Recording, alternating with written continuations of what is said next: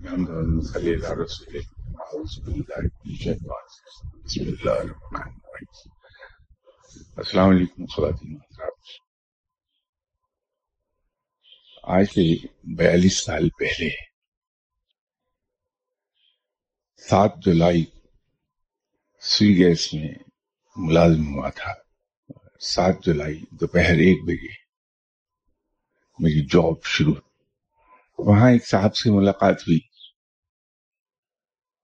جو غائبانہ تعارف کسی صاحب نے ان کا مجھ سے کروایا، وہ پروفیسر کے نام سے کروایا، لیکن بعد میں پتہ چلا کہ ان کا اصلی نام بشیر صاحب ہے، ٹیلی کام ڈپارٹمنٹ میں ہوا کرتے تھے۔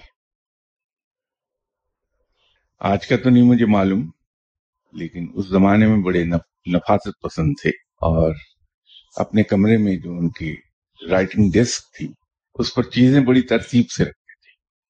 بہت ٹھنڈے مزاج کے خاصے پلیزنٹ آدمی، لیکن جب کوئی ان کی ڈیسک پر پڑی ہوئی چیزوں کی ترتیب بدل دیتا تھا تو بڑے بھناتے تھے اور بڑے عالمانہ کامنٹ وہاں سے آیا کرتے۔ آج غالباً 25 سال کے بعد سامنے بیٹھا ہوا دیکھ رہا ہوں، تشریف لائے ہوئے ہیں یہاں، تو جس طرح وہ چیزوں کی ترتیب سے بھناتے تھے کچھ ایسے ہی معاملہ میرے ساتھ آج سڑکوں پر ہو رہا تھا۔ بقول اشفاق احمد صاحب کی وہ ایک بات نے حلقہ اثر میں اور دوسرے رائٹرز ممتاز مفتی صاحب جیسے ان سے ایک کمنٹ کرتے کہ یار ہور گلنا تے چھوڑو تسی، سرفراز ایک تے اپنی بیوی دوسرا کار بڑی سام کے رہتا ہے۔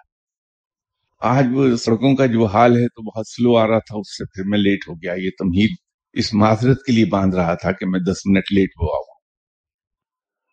ایک تو یہ خوشی ہوئی دیکھ کے اپنے دوست کو 25 سال کے بعد۔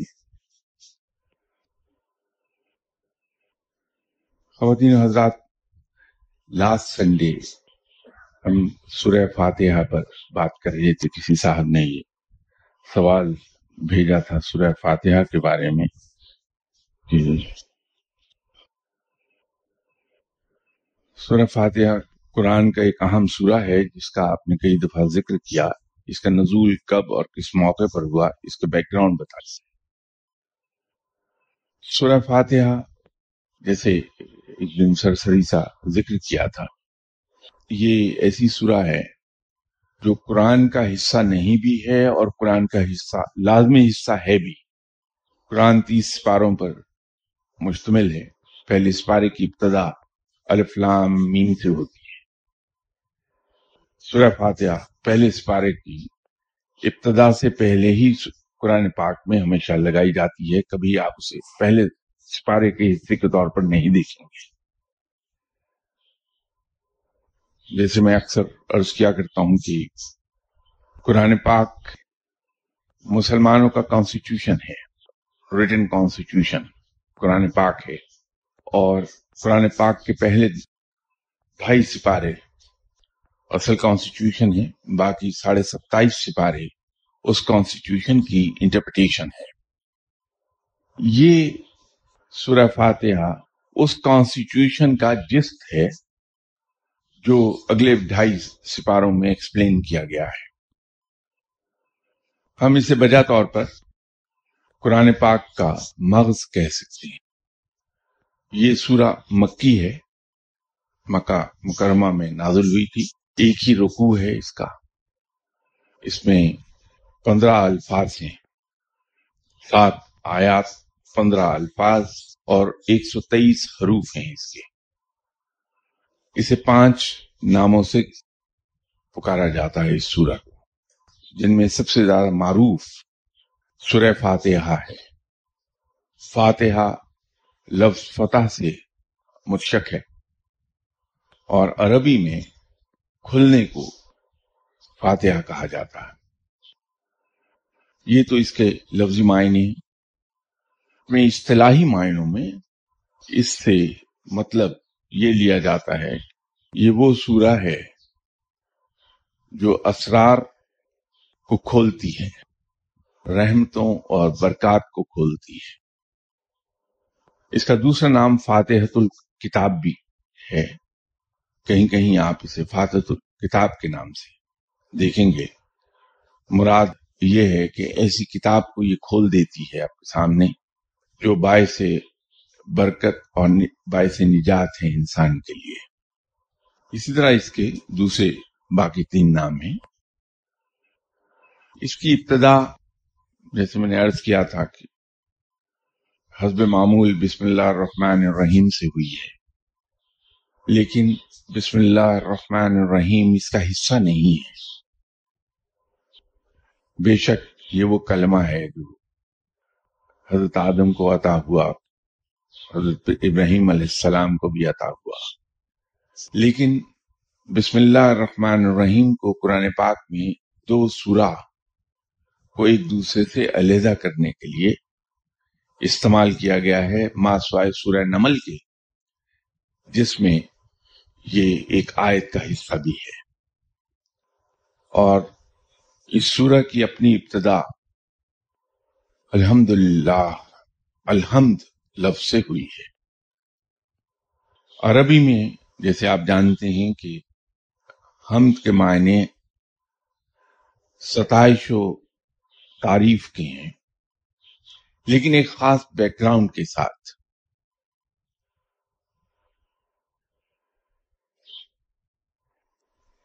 کسی ایسے وصف کی، کسی ایسے خوبی کی تعریف جب کی جاتی ہے جو اختیاری ہو، جس کو اپنی مرضی سے اپنے ارادے کے تحت کیا گیا ہو، اس کی جب ستائش کی جائے گی، اس کی جب تعریف کی جائے گی تو وہ حمد کہلائے گی۔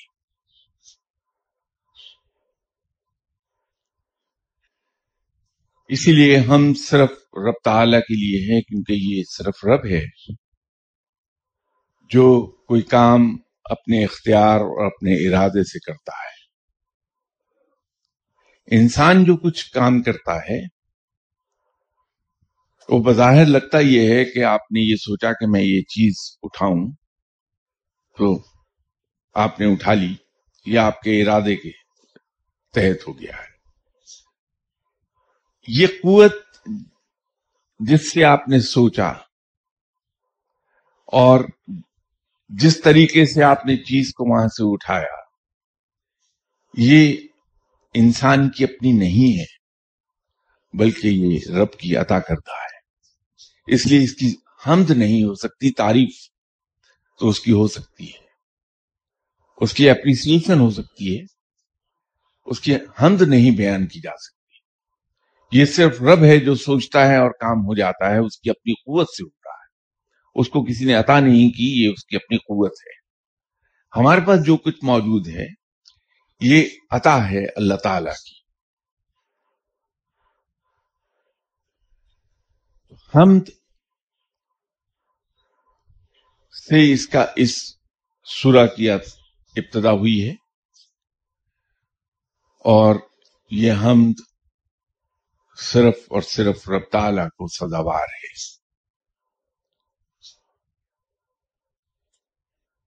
اس کے بعد اس میں الفاظ استعمال ہوئے ہیں رب العالمین۔ رب جیسے آپ جانتے ہیں کہ عربی بڑی فصیح و بلیغ زبان ہے، دنیا کی سب سے زیادہ فصیح و بلیغ زبان عربی ہے، اور اس میں اہل قریش کو ملکہ حاصل تھا۔ وہ فصاحت و بلاغت جو اہل قریش کو حاصل تھی وہ کسی اور عرب ملک یا قوم کو حاصل نہیں ہوئی۔ اہل قریش کی عربی پر دسترس بھی مثالی تھی، بہت کمانڈ لینگویج پہ۔ تو لاسٹ سنڈے میں نے عرض کیا تھا کہ قرآن پاک جو نازل ہوا یہ اہل قریش کی عربی کی لغت کے مطابق نازل ہوا تھا، اور خلفائے راشدین اتنے جاگتے ہوئے ذہن کے تھے جب مسلمانوں کی فتوحات بڑھی اور مسلم سلطنت کے بارڈرز وسیع ہونے شروع ہوئے، عرب کے ساتھ ساتھ عجم تک بھی پہنچے، یورپ میں آدھا فرانس مسلمانوں کے زیر تسلط آیا، تو پھر ڈائلیکٹ کا مسئلہ بنا۔ اس وقت خلفائے راشدین نے مختلف اقدامات اٹھائے قرآن کو اپنی اصلی صورت میں برقرار رکھنے کے لیے۔ اس کو کتابی صورت بھی دی، اس میں دوبارہ سے اسے تحریر کیا گیا اہل قریش کی لغت کے مطابق، تاکہ اور یہ پابندی لگا دی گئی کہ تمام لوگ اس کو اہل قریش کے ڈائلیکٹ کے مطابق پڑھیں گے قرآن پاک، سب اس لیے کہ اس کے اندر پھر کہیں ایڈیشنز اور آلٹریشنز نہ ہو جائیں۔ عربی میں رب پالنے والے کے لیے استعمال ہوتا ہے، لیکن اس کے جو لغتی معنی ہیں وہ ایک اور بھی ہیں، وہ ہے تربیت کے، تربیت دینے والا۔ اور تربیت ایسی کہ وہ استعداد یا وہ ایبلٹیز جو کسی شخص میں فطرتاً موجود ہوں، پیدائشی طور پر اس کے اندر ہوں، جبلی طور پر ہوں، ان کوالٹیز کو، ان صلاحیتوں کو گریجولی ڈیولپ کرتے کرتے نقطۂ عروج تک لے جایا جائے۔ عربی میں تربیت ان معنوں میں استعمال ہوتی ہے۔ تو رب کے معنی دونوں استعمال ہوئے ہیں یہاں، پالنے والے کے طور پہ بھی اور تربیت دینے والے کے طور پہ بھی، کیونکہ قرآن انسان کی تربیت کر رہا ہے، اور جو اس کے اندر جو کیپیبلٹیز اینڈ کیپیسٹیز جبلی طور پہ انسان میں موجود ہیں، ان کو ڈیولپ کر کے وہ نقطۂ عروج تک پہنچاتا ہے قرآن۔ اور چونکہ سورہ فاتحہ ایسی سورہ ہے جو قرآن کو کھول دیتی ہے انسان پر، تو اس لیے وہاں جو لفظ استعمال ہوا رب کا، وہ پالنے والے کے ساتھ ساتھ تربیت دینے والے کے طور پر بھی استعمال ہوا ہے۔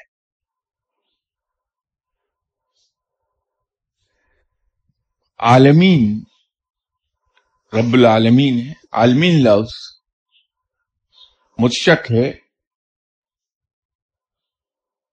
عالم سے، اور عالم متشق ہے علم سے۔ علم استعمال ہوتا ہے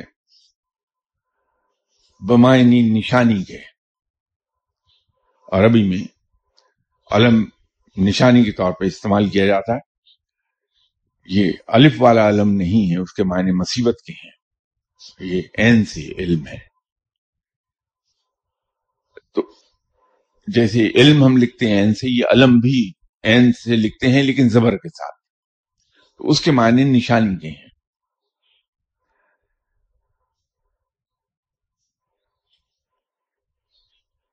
تو تمام نشانیوں کا رب، ان کو پالنے والا، ان کو تربیت دینے والا۔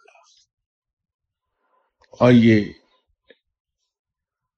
جب ہم یہاں بات کرتے رہے ہیں کچھ سنڈیز، تو میں عرض کرتا رہا کہ خود شناسی سے رب شناسی تک کا سفر کیسے ہوتا ہے۔ جو حدیث ہے کہ جس نے خود کو پہچانا اس نے رب کو پہچان لیا، اس کے سلسلے میں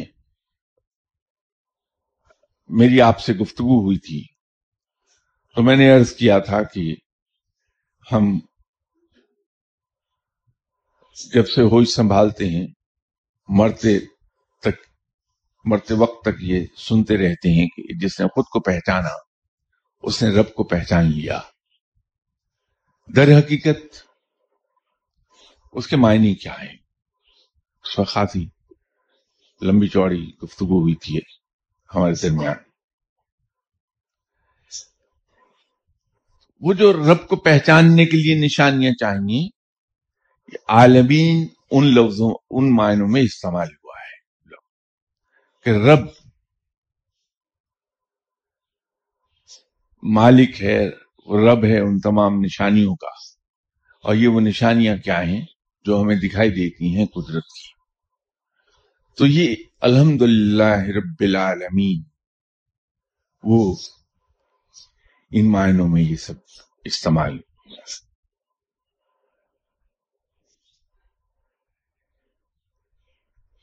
अगली आयत इसकी है, मालिक यौमिद्दीन। मालिक अरबी में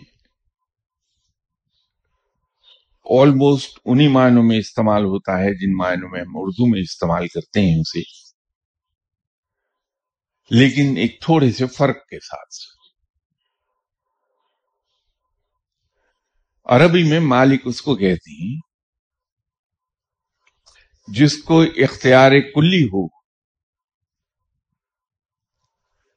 इस बात पर कि जो चीजें उसकी मिल्कियत में हैं उनको जब चाहे और जिस तरह चाहे वो इस्तेमाल कर सके। मालिक अरबी में उन मायनों में आता है।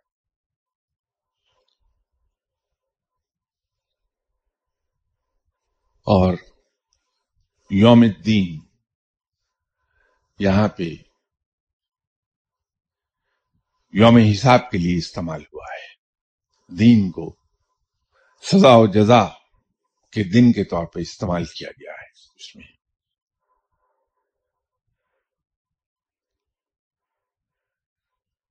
मैं खासा आगे चला गया उस सवाल की स्कोप से। सवाल तो बाकी इसमें जो इन्होंने मुझसे ये पूछा कि ये किस मौके पर इसका नजूल हुआ, अनफॉर्चुनेटली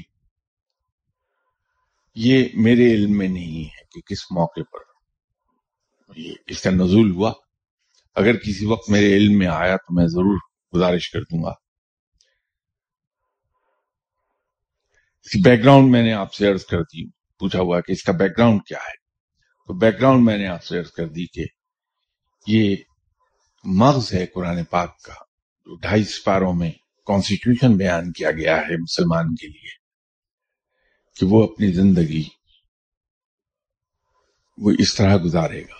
और जिंदगी सिर्फ महदूद नहीं है इबादत तक, वो महदूद कारोबार तक नहीं है, बल्कि जिंदगी के तमाम पहलू उसमें कवर हैं। और दिक्कत मुसलमान को वहीं आती है जो वो इस्लाम को महदूद करना चाहता है जिंदगी की किसी एक खास स्फीयर तक, किसी एक खास एस्पेक्ट तक। बाकी में वो अपनी मर्जी जब इस्तेमाल करता है तो फिर मगरबी मुफक्किर कह उठते हैं कि मशरिक में हमने मुसलमान बहुत देखे लेकिन इस्लाम कहीं नहीं देखा, मगरिब में मुसलमान कहीं नजर नहीं आया लेकिन इस्लाम हर जगह देखा। ये उसका शाखसाना है कि हम जिंदगी के किसी एक खास एस्पेक्ट तक, जिंदगी के किसी एक खास स्फीयर तक महदूद कर देते हैं इस्लाम को, और बाकी में हम आजाद होते हैं और अपनी मर्जी से अपनी कन्वीनियंस के मुताबिक अमल करते चले जाते हैं। तो फिर नतीजा वही निकलता है जो अब हमारे सामने आ रहा है।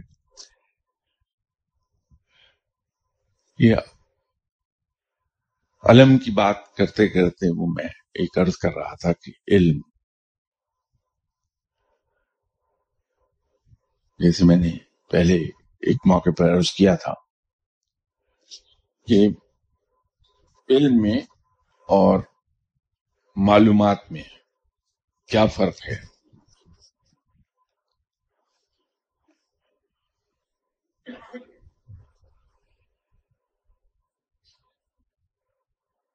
علم جو ہماری زندگی کو بدل کے نہ رکھ دے، ہمارے رویوں کو نہ بدل دے، ایٹیٹیوڈز ٹورڈز آور لائف ان کو نہ بدل سکے، وہ معلومات ہیں. ہم چیزوں کو جانتے تو ہیں لیکن اسے اپلائی نہیں کرتے. ایسا علم جو ہمارے ایٹیٹیوڈز کو نہ چینج کر سکے، ہماری رویوں کو نہ بدل دے، وہ علم نہیں، معلومات ہیں. اور جو معلومات ہمارے رویوں کو بدل دیں، جن سے آپ استفادہ کر لیں، وہ علم ہو جاتا ہے. یہیں کسی وقت آپ سے گفتگو کے دوران ایک چیز میں نے عرض کی تھی، اس گفتگو میں جس میں ہم عرش معلیٰ کا ذکر کر رہے تھے کہ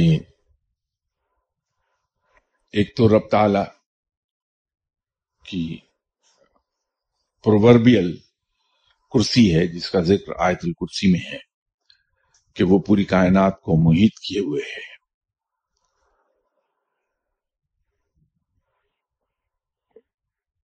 وہ اصل میں رب تعالیٰ کی اومنی پریزنس کو ظاہر کرتی ہے، وہ آیت الکرسی. اور وہاں جو کرسی کا لفظ استعمال ہوا وہ رب تعالیٰ کی اومنی پریزنس اور رب تعالیٰ کی قدرت جو محیط ہے سب چیزوں پر، اس کو پرووربیلی اس نے ایکسپلین کیا ہے.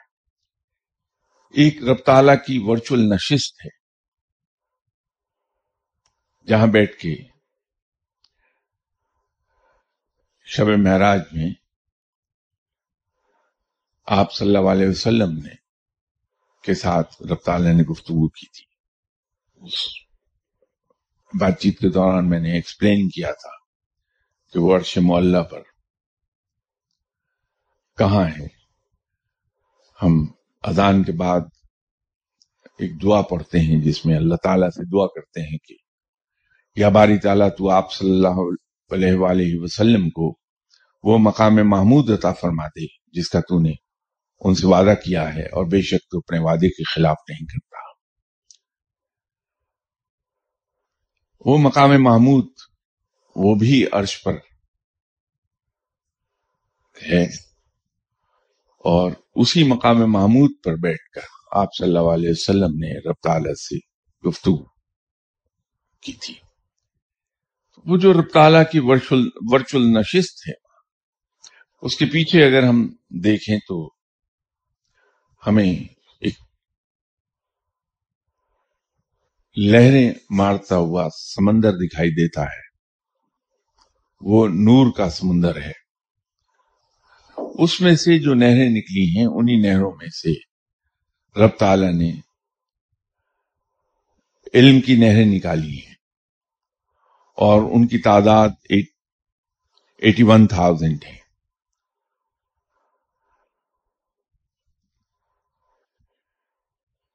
یہ انسانوں کے لیے رب تعالیٰ نے اس علم کو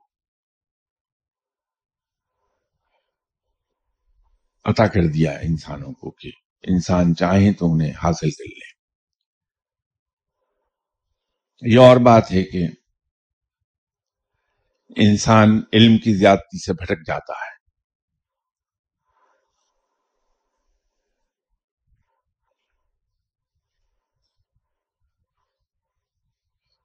غیر مسلموں میں ایک حصہ ایسا ہے جسے ہم قادیانی کہتے ہیں. ان کے جو روحانی پیشوا تھے غلام احمد صاحب، وہ بھٹکنے سے پہلے، نبوت کا جھوٹا دعویٰ کرنے سے پہلے علم میں بہت آگے تھے.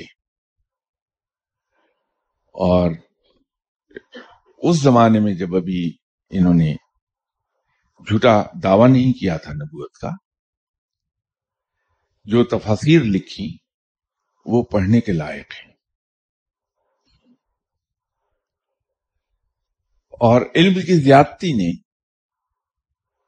اور ان کے چونکہ گائیڈ نہیں تھے کوئی، تو علم کی زیادتی کی وجہ سے یہ بھٹک گئے اور انہوں نے اپنے آپ کو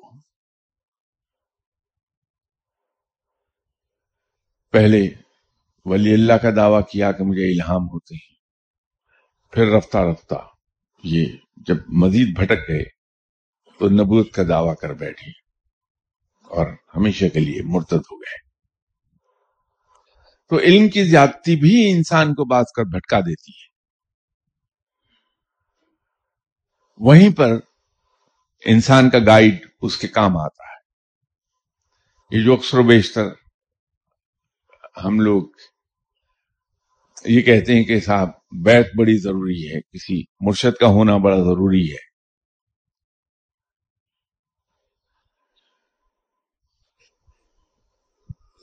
وہ ہم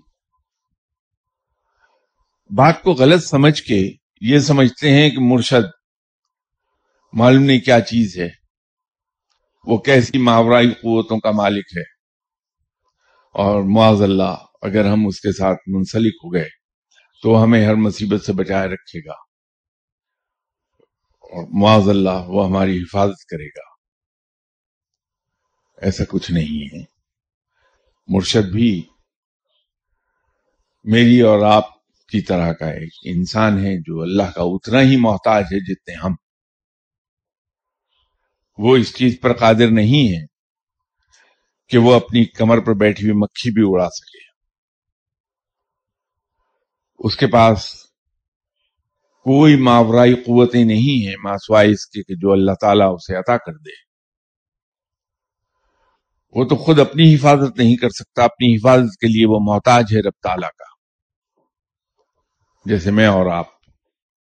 تو وہ کسی کی حفاظت کیا کرے گا؟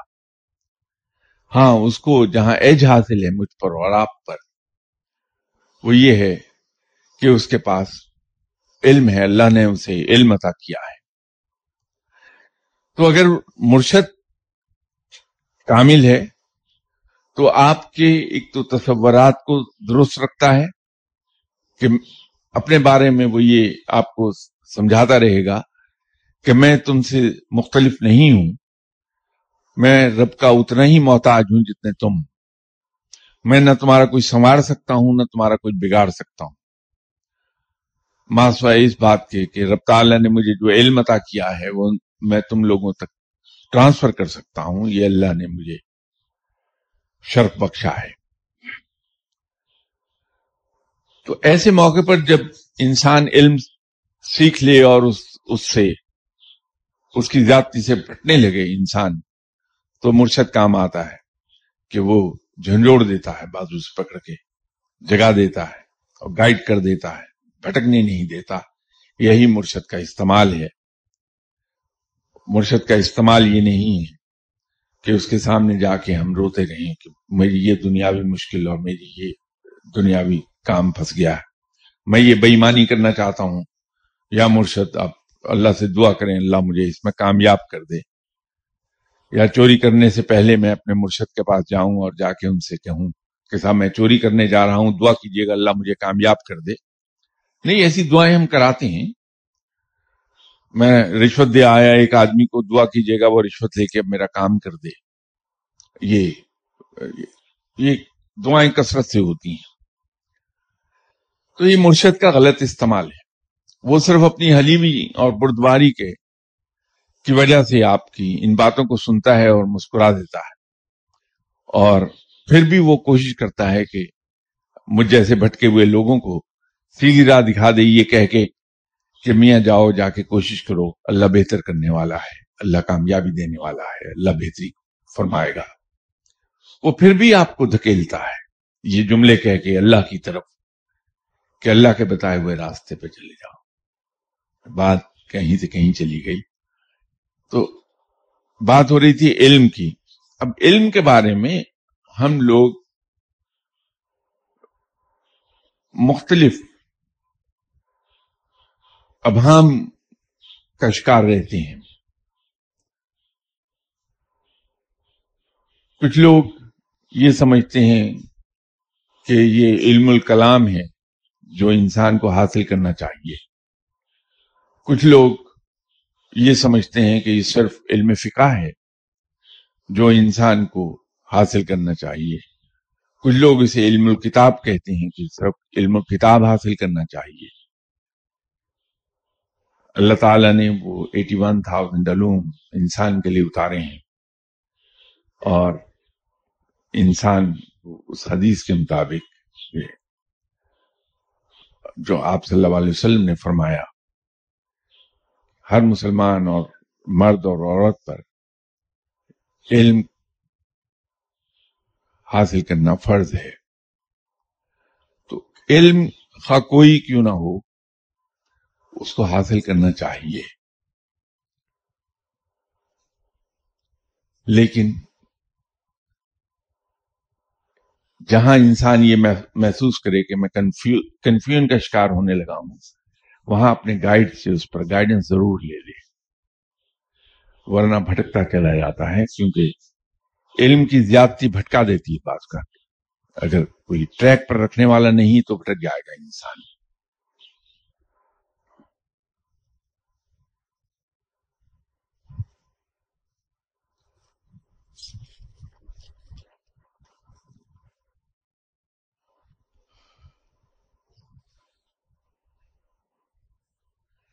کسی صاحب نے بہت بڑے ولی اللہ ان کے بارے میں پوچھا ہے کہ حاجی حافظ عالم پناہ پیر سید وارث علی شاہ صاحب دیوا شریف انڈیا، ان کی زندگی کے بارے میں کچھ عرض کر رہے ہیں. کیا وارثی سلسلہ انہی سے شروع ہوتا ہے؟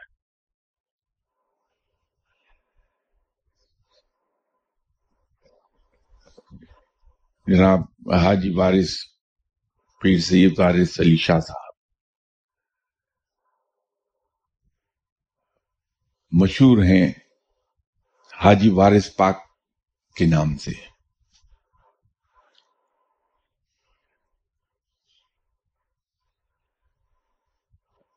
سلسلہ چشتیہ صابریہ کے لوگ عام طور پر ان کے معتقد ہیں، ان کو مانتے ہیں، اور سلسلہ وارثیہ کی ابتدا بھی انہی سے ہوئی ہے. ان کا مزار لکھنؤ سے کوئی 35 کلومیٹر باہر دیوا شریف ایک مقام ہے، وہاں ہے. بڑے بلند پایا اور صاحب کمال ولی اللہ گزرے ہیں. ان کا روحانی فیض آج بھی جاری ہے.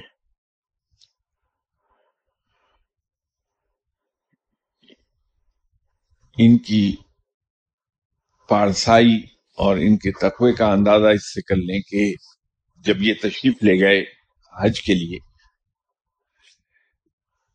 تو پھر مرتے دم تک احرام نہیں کھولا. یہ حالت احرام میں رہے حج کے بعد بھی. اور حالت احرام میرے اور آپ کے لیے تو سننے کی حد تک بہت آسان بات لگتی ہے، لیکن احرام باندھنے کے جو پروٹوکولز ہیں ان کو آبزرو کرنا عام انسان کے بس کی بات نہیں ہے. مجھ جیسے عام لوگ تو عمرے پر جاتے ہیں تو جو تھوڑی دیر کے لیے احرام باندھتے ہیں اس کی پابندی ہم نہیں کر پاتے. وہ اتنی اس میں شدت ہے.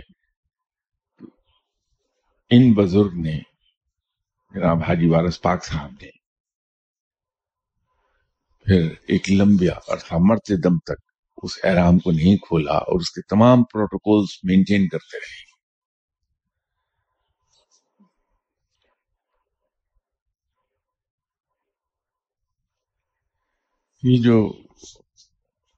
یہ دوسرا سوال ہے کہ کیا وارثی سلسلہ فقیری لائن کا تسلسل ہے؟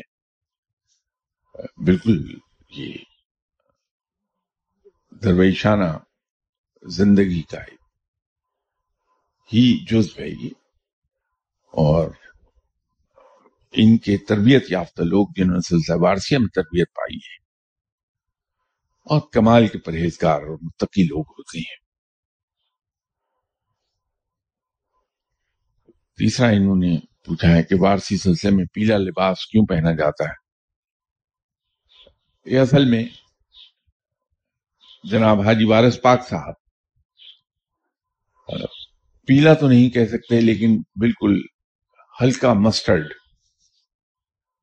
एहराम बांधते थे, और जो शोल्डर्स पे जो रुमाल रहता था वो लाइट मस्टर्ड कलर का होता था।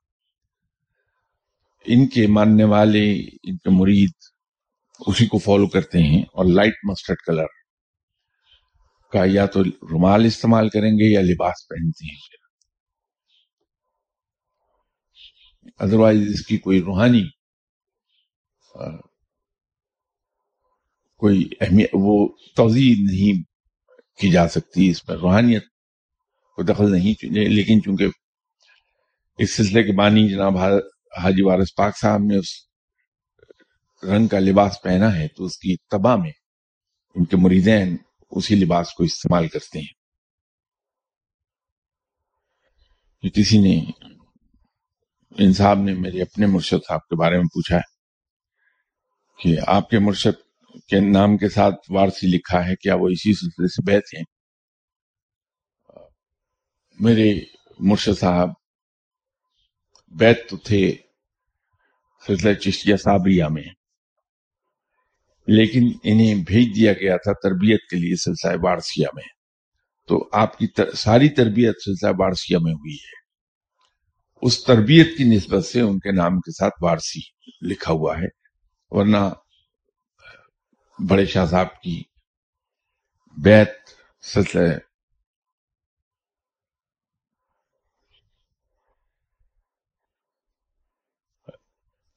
चिश्तिया साबरिया में है। आखिर पे इन साहब ने मुझे दुआ के लिए हुक्म किया है। तो भाई, आप मुझसे ज्यादा नेक आदमी हैं, मैं तो बहुत स्याकार आदमी हूं, बल्कि आप मेरे लिए दुआ फरमाइए कि रब ताला मुझे तौफीक बख्श दे कि मैं कुछ नेकी की तरफ राग़िब हो जाऊं। और अगर आपने दुआ का ये समझकर मुझे कहा है कि रब ताला गुनहगारों की दुआ जल्दी सुन लेता है, तो मैं तो दुआ कर दूंगा, मुझे उसमें कोई हिचकिचाहट नहीं है, इसलिए कि सुन्नत है किसी के लिए दुआ करना।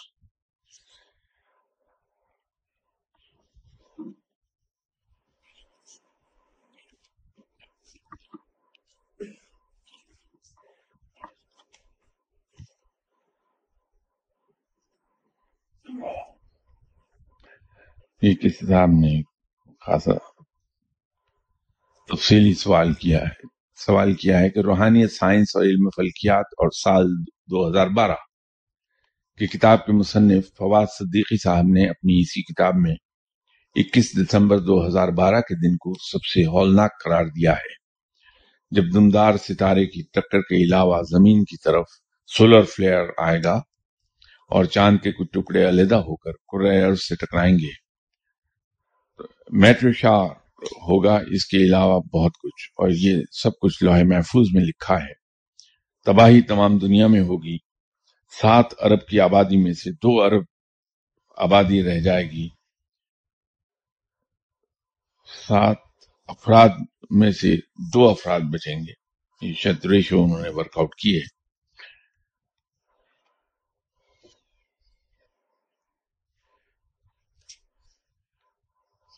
ऐसी पेशगोइयां पहले भी बहुत होती रही हैं, और रब ताला इन्हें झूठा कर देता रहा है।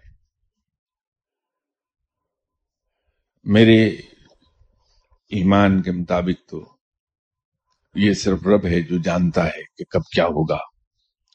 ये दुमदार सितारे हों या बगैर दुम के सितारे, सूरज हो या चांद, मुझ जैसे सरकश लोग हों, सब अल्लाह के मातहत हैं, सब उसके दायरे कुदरत में हैं। सिर्फ ये रब है जो जो चाहता है वो करता है।